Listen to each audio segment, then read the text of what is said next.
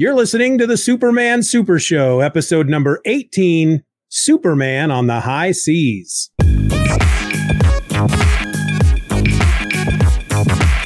Hello and welcome to an all-new episode of the Superman Super Show. I'm a host. My name is Steven, and 1,000 miles over there to my right is another host, Mr. Ed Moore. Howdy.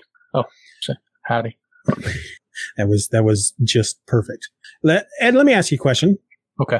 How much do you pay for a gallon of milk in your part of the country? I don't know. Let me see.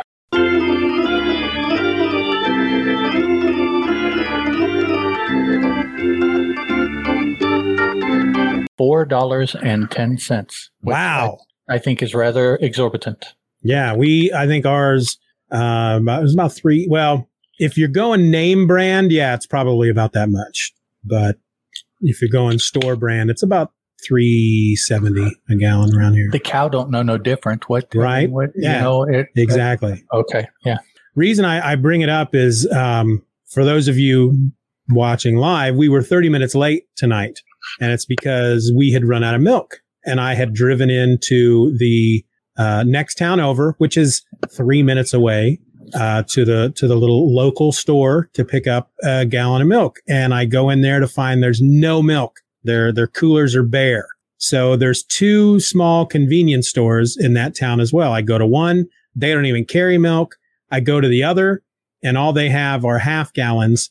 And I ended up, they were $3.69 per half gallon. I paid over $8 after tax for a gallon of milk tonight, and I'm not happy about it. But right. I am very much one of the, I have to have a glass of milk before bed. I just have to.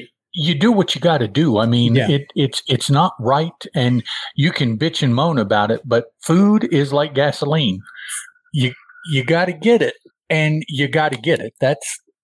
You have no choice. So, that's why, even though the prices for these things may be, in my estimation, too high, I don't even try to complain about it, because honestly, I have no choice. My choice has been made to do it. And it's like, okay, well, if that's the cost of doing it, then there we go. Yeah. Terry says that you guys shop at Kroger. At Kroger. Yeah, that's where we do most of our shopping. And Doug says, wow, convenience store markup is real. Yeah, you're paying for the convenience. Yeah. But we have a Kroger branded store over in Lawrence. It's Dillon's. That's what they. Okay. Yeah. But it's a Kroger orange. Yeah. We'll go there. We'll go there often. But yeah. So was on a quest for milk tonight, and that's why I was delayed. Did you accomplish your quest? Yeah, I paid over $8 for a gallon. Okay. Well, there you go. But milk is one of the things that I'm not supposed to have on this diet. I can use it when I cook, but I'm not supposed to just drink milk. But again, I can't. Yeah. Look, you have to be able to sustain the diet. Yeah. And so that's why you have to be allowed to make exceptions, because if not, you won't be able to sustain nothing. I can't have this. I can't have that. Well, don't worry, because you won't keep at that very long. And my doctor's cool with it. She understands, because, I've cut out so much. Right. But, it's the milk thing is more psychological than anything else. And I distinctly remember one night, last year, I think it was, where I was getting ready for bed, and I open up the fridge and there's no milk. It's like, y'all ran us out of milk and you didn't tell me. So I had to throw some clothes back on and get in the car. Yeah. I tried to handle it. I'm like, all right, well, I guess I'm just going to bed without milk. And the thought of it just got me all jittery. And we live in a super small town, and the town over where I went tonight, everything over there closes down at like 9:30. So this was like 10:30. So I had to drive the 20 minutes into Lawrence to get You're going to big town. Yeah. Yeah. Where they still have sidewalks out. But I'm always interested how much everybody pays for a gallon of milk in various areas of the country. Did you have some more feedback that you were going to throw out? No. Oh, okay. I thought there was more feedback by the way you said that last episode. No. Yeah. Okay. No, I just had more banter stuff, and one of them was your milk banter. Talk about the milk. Yeah. Yep. Does the body good? It does. because the body big too. All right. Banter complete? Complete. Chung chung. Check. Okay. So today we're looking at a story called Superman on the High Seas. It appeared in Action Comics number 15. The writer of this story was Jerry Siegel. Paul Cassidy did pencils and inks, according to the sources that we can find. Action Comics number 15 was, of course, published by DC Comics. It's got a cover date of August 1939, and according to Mike's Amazing World of Comics, an approximate sale date of June 29th, 1939. Oh, that's almost the same month. Yeah, practically. So let me tell you what happened. Clark Kent is sent to Kid Town to write a story about it. He interviews the man responsible for creating Kid Town, a place where underprivileged boys are sent in order to have a chance to rehabilitate themselves and stay away from crime. During the interview, the man in charge of Kid Town says he is in deep debt and must pay off $2 million in 2 weeks in order to keep the town alive. After the interview, Clark Kent decides that he will raise the money himself, but ponders how he will do it. He already has $1 million from when he sold his oil stock back in the Black Gold Swindle issue. Talk about that in a bit. Within minutes, Clark stops two men who robbed a bank and is given $5,000 as a reward for stopping them. Later, a wealthy man is walking behind Clark, pondering what to do with his wealth. Suddenly, a car loses control and hits a tree near Clark and the wealthy man, and the tree crashes on top of both of the men, trapping them. Still, as Superman lifts the tree off the man, and he is given $10,000 for saving him. Back at the Daily Star, Clark is sent to interview well-known explorer Warren Kenyon, who just had returned from a treasure hunt. Kenyon shows Clark a treasure map that marks the spot of a sunken Spanish galleon in the middle of the ocean. It is embedded in coral, which makes it impossible to blast through, but the ship has about $1 million of gold in it. After Clark returns from his interview and prints the story about Warren Kenyon and the sunken treasure, he takes a 2-week vacation and plans to get the gold himself. Big Boy Cheney reads about the treasure and plans to go after it. Another gang headed by Marchetti also has the same idea after reading the article and sends Muggsy to keep tabs on Clark Kent. Muggsy learns that Clark is going to take a vacation and follows him to a shipping office where Clark is renting a boat called the Dragon. Whew, that's a long synopsis. Marchetti and his henchmen decide to knock out the sailors looking for work in order to be hired by Clark on his expedition. Meanwhile, Big Boy's mob steals the D-11 government submarine, and they head toward the sunken treasure. The Dragon has arrived at the spot of the treasure, and Clark is lowered into the ocean in a diving bell. After Clark tells the crew he has found it, Muggsy cuts off Clark's oxygen tube. Assuming that Clark has died, the crew bring the diving bell up and find that Clark is gone, and there's a hole in the diving bell. Clark had escaped moments before and has changed into Superman. After fighting off multiple sharks, Superman tears through the coral and finds dead sailors and the gold. The stolen D-11 has arrived, and they send 2 men to explore the ship to take the treasure. Hiding, Superman dresses as one of the dead sailors and scares the men into believing that ghosts are after them. As the D-11 is fleeing, Superman breaks off their propellers and throws them up towards a battleship that is searching for the stolen submarine. Superman dresses back as Clark Kent, and his crew finds him and takes him back into the ship. Clark finds that his oxygen tube was cut off and decides to take a nap without a worry, since he is Superman. The crew sneaks into Clark's cabin and stabs him with a knife while he sleeps. As the knife breaks, Clark jumps up and beats the crew up and calls the authorities to arrest the men. The next day, an anonymous donor has donated $2 million to Kid Town and has saved it. Ed, whew, that was a big synopsis. What did you think of this story? First of all, I have to say, with no planning, this week is Discovery Channel's Shark Week. We have hit the theme. Fun. There you go. It's kind of tough to do superhero comics and squeeze into a shark-themed week, but we managed to do it. Here it is.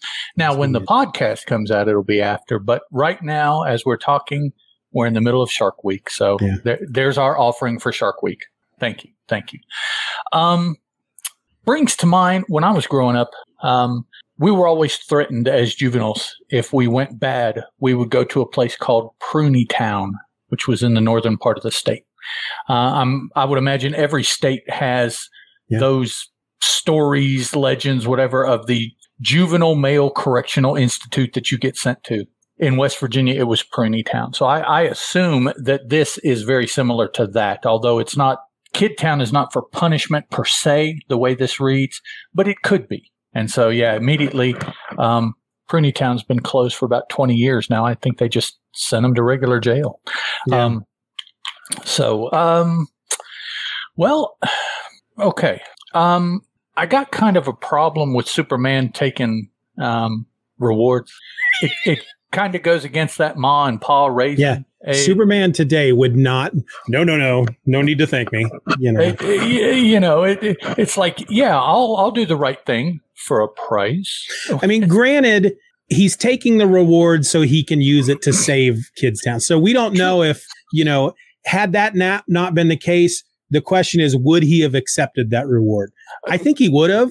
I don't know. I think he still would have taken the money and then just added it to the $1 million that he's been holding on to. It's an ends means kind of issue there with, taking, but, so that aside, it's obvious by the way that the story progresses, why that is even happening. I mean, he has never, as far as we know, he has never been offered a reward before in any strip at all.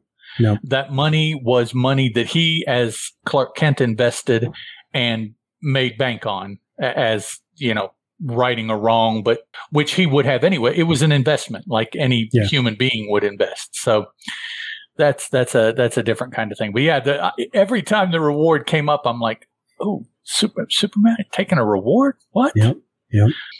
I do like the gentleman that has so much money, literally, that he says he doesn't know what to do with it. Yep. I'm thinking, dog, let me help. Right. I can. It's. Yep. I have some ideas. Yes. We can talk, and we'll come up with something for you to do with your money. That's not a problem. And he actually says, I mean, okay. First of all, you have these two super coincidences. Yeah. Clark leaves this interview thinking, I got to try to raise this money, and boom, bank robbery, gets a reward. Right. And then as he's walking away from that, what is it, panel 16, the guy just is walking behind him and he's thinking to himself, how strange life is. Here I have so much money, I don't know what to do with it all, and my existence bores me. Wow. Okay. Wow, indeed. This is in 1939. This is like first world problems right here. Yeah, right. This is right. Yeah. Wow. Yeah. His existence bores him. How many years ago, and we have an example of first world problems. Yep, right there. Yep. So go ahead. Well, I made a lot of notes. I made many more notes for this one that I did in the other two stories we're talking about tonight. Go right ahead then. I'll say that I enjoyed the crap out of this story. And it had a lot of moments that had me laughing or scratching my head. Panel 2, when the chief tells Clark that he wants him to go interview the guy from Kid Town, Clark's reaction is, "Say, that is a good idea." I don't know why that made me laugh, but it makes Clark sound like a real suck up. It kind of comes out of nowhere. It's like, you're awful enthusiastic, dog. We've all seen Monty Python and the Quest for the Holy Grail, right? Or we should have. If you haven't, stop and go watch it. But there's the moment in the movie when God shows up and tells Arthur that he wants to give him a quest. And Arthur goes, "That's a good idea." And God's just like, "Oh, of course it's a good idea." But it makes me think of that. It's like this, Clark just seems like a real suck up in that panel. "That's a great idea, boss." Yeah. That's something Jimmy Olsen would say. Right. Panel 11, when he stops the bank robbery, the one of the bad guys shoots him in the chest, and Clark's response is, "Bullets? Ha! I eat them for breakfast." And then commences to kick in their butts. That was funny. Yeah, he's been getting pretty snotty about his invulnerability here lately. Yeah, he's pretty cocky about it, isn't it? Yeah, yeah, it is. At this point, I keep thinking, you wait until Green Kryptonite, dog, and we'll see. Yeah, and I mean, if you're looking at the panel, just look at him. He's standing there with his chest out, and his hands are in his pocket. I mean, he's just casually just chilling, pulling his jacket back. Pulling his jacket back because it's behind his hands that are in his pocket. Yep. He's just like bullets. Ha. Very funny. Wow, dog. Okay. I already mentioned the rich guy whose existence bores him. But one thing that was really odd about that encounter, panel 22, when the tree is on top of the guy and Clark says, I can't let him die, but if I display super strength, it may give away my true identity as Superman, which just moments before he didn't seem to care about when he let a bad guy shoot him in the chest. And that's because the bad guy's going to be arrested, and then when he tells people, who's going to believe him? But if he's out in public and somebody just sees, that's kind of different. I mean, Yeah, but it's not the first moment. I guess the other moment in this book when he displays his superpowers again, not as Superman, it's in front of criminals again as well. So yeah, right. Yeah, so they're going to be telling the police, but they're not going to believe him. Yeah, that's a good point. Skip forward to panels 43 and 44. So Clark has hired this ship and he needs to hire a crew, and the mob guys show up and beat up the sailors, and the sailors run off. And that's when Clark walks up to the mob guys and says, you men, your men will do, on board. And it makes me feel like Clark was just standing there watching this happen and just seeing who would win. Who's going to win this fight? Whoever wins, that's who's going to crew my I want ship. The tougher guys. That's who I want on my crew. Right. We learn in panel 64 that Clark can hold his breath for hours underwater.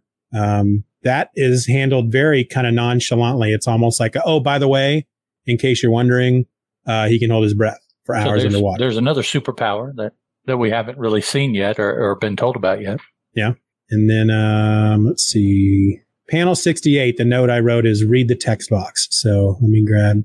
Okay. So yes, this is during the fight when he fights the sharks, and the text box describing the fight I thought was just poetry. Flailing, tearing, Superman beats back and destroys the deadly fighters of the sea who fail to pierce his impenetrable skin and evade his crushing metallic grip. Beaten back, the surviving sharks flee. Superman has emerged victorious. Seems kind of silly nowadays that Superman's fighting sharks, but it is Shark Week. So I mean, you do what you got to do to be part, That's right. And as you were reading that, I heard David Attenborough in my head. Right. That's funny.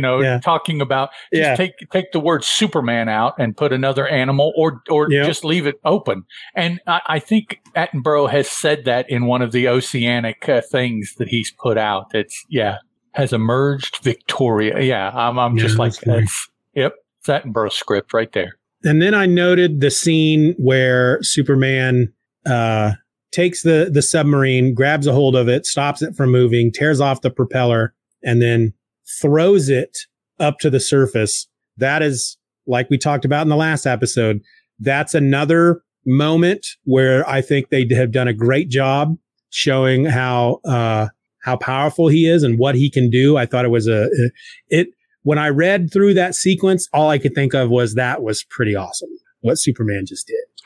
And it's funny because what I thought was he'd be neck deep in the muck at the bottom of the ocean from having shoved that there's got to be some back force on that, but he's like, nah, right.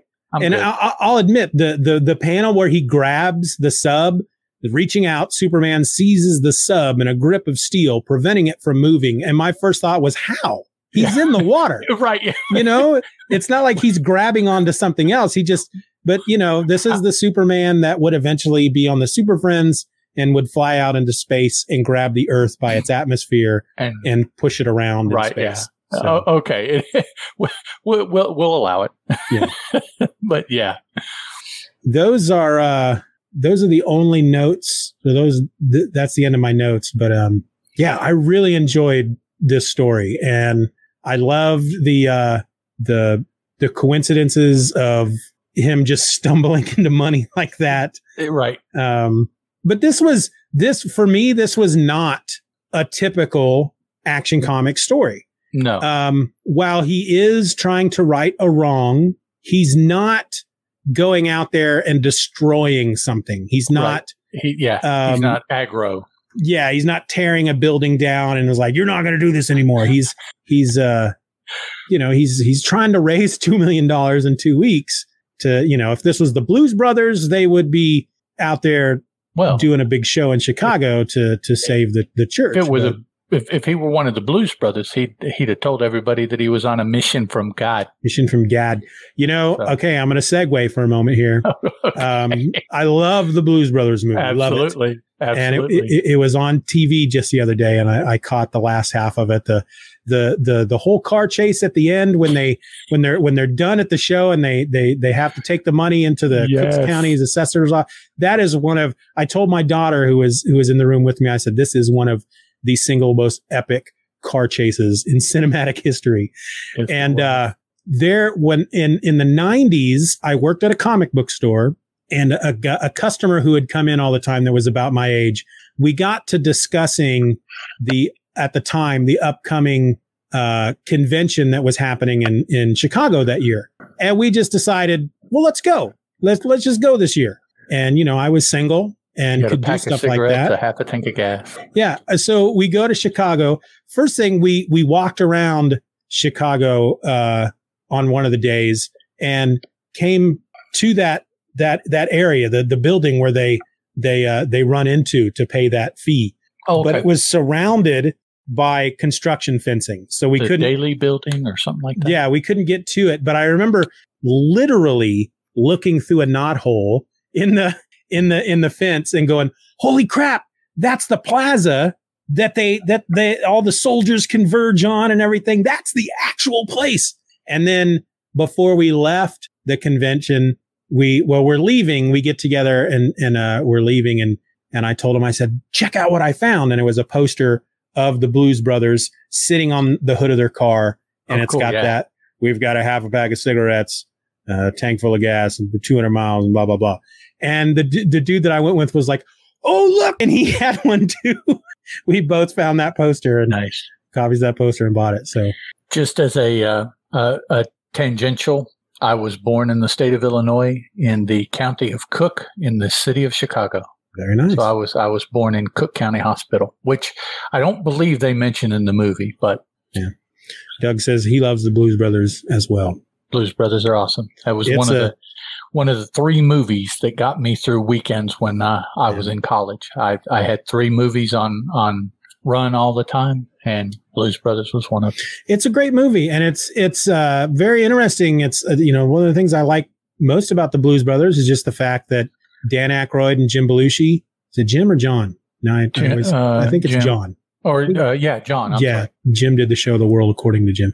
Dan Aykroyd and John Belushi meet on working on Saturday Night Live, and they learn that they both have this shared love of that kind of music, and they start jamming together. And then the Lorne Michaels lets them start warming up the crowd and before shows, and then they turn it into not really a sketch, but live performances on the show that are entertaining and funny.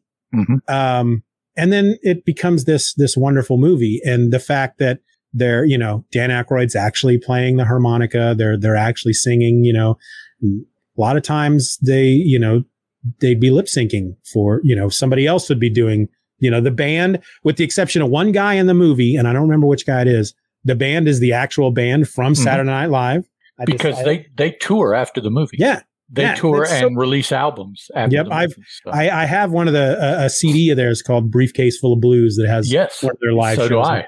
Really good. Yeah. Yeah. Yeah. Love it. All right. Anything you want to bring up about this story? I just want to keep talking Blues Brothers now. But we're going to start a Blues Brothers podcast. That would be awesome. Yeah. We could review each episode one song from. Yep. Oh yeah, would. We could do one of those. I don't know if you listen. I don't, but those podcasts that do like a minute of a movie at a time. Yep. Yep. A Minute of Blues. I don't think I could do that. There would be the name of the podcast, A Minute of Blues. I don't think I could do that. Doug had that album too. All right. Yes. See, there's a reason why we're all here together. I bet that weirdo Chris Parton didn't. I bet he's not even seen the Blues Brothers. I'm gonna throw that out there. Gauntlet down. Just like bam.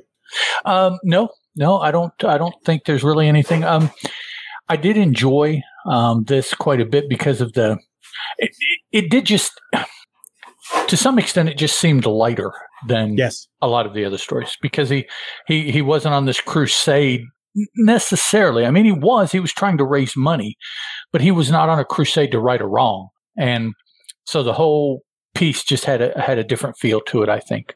A lot of levity, a lot of, and interestingly enough, though, it's been written by the same guy pretty much that's written them all. So that, the tone really shouldn't be different per se. Yeah. But it did seem to have almost like a somebody else wrote this script kind of tonal difference. And maybe somebody else did. Perhaps so, yeah. Mm-hmm. You hear the stories how Bob Kane is attributed to the art in Detective Comics for I don't know how many years. And a lot of it is people he hired. He ghosted, or they ghosted him. He was ghosted, I guess. Yeah, is the way that you would put it. He had this studio of hired artists that would do a lot of that stuff. Yeah. Yep. So no, I don't think there's really anything else that I wanted to highlight. All right. Oh, I just lost my camera. Yeah. Now I will say that I noticed that too. Let me try to. I'm unplugging it and plugging it back in. Usually that will turn it back on. There we go. But yeah, I agree with you. Very different. It was a very different story than what we're used to. And I think that's one of the reasons I really enjoyed this one. Okay. It seemed to be, I don't know. He was underwater. First of all, that's pretty cool. Yeah. But very enjoyable. All right. Let me close this sucker out. I want to thank everyone for listening to this episode of the Superman Super Show. If you want to drop us a line, ask us a question, or just provide feedback, you can send an email to the supermansupershow@gmail.com. You can also reach out to us over on Twitter at Supes Super Show, SUPS Super Show. Link will be in the show notes. You can come join us for all the fun over at the forum at forum.justanotherfanboy.com. There is a message board for the Superman Super Show. Come post. Be part of the forum. I think we're up to 18 members. Something like that, yeah. I want to try to hit 25 by the end of August. That's my goal. So yeah, that's it. All the links will be in the show notes. So until next week, I'm Steven, and that's Ed, and this was the Superman Super Show. Ciao.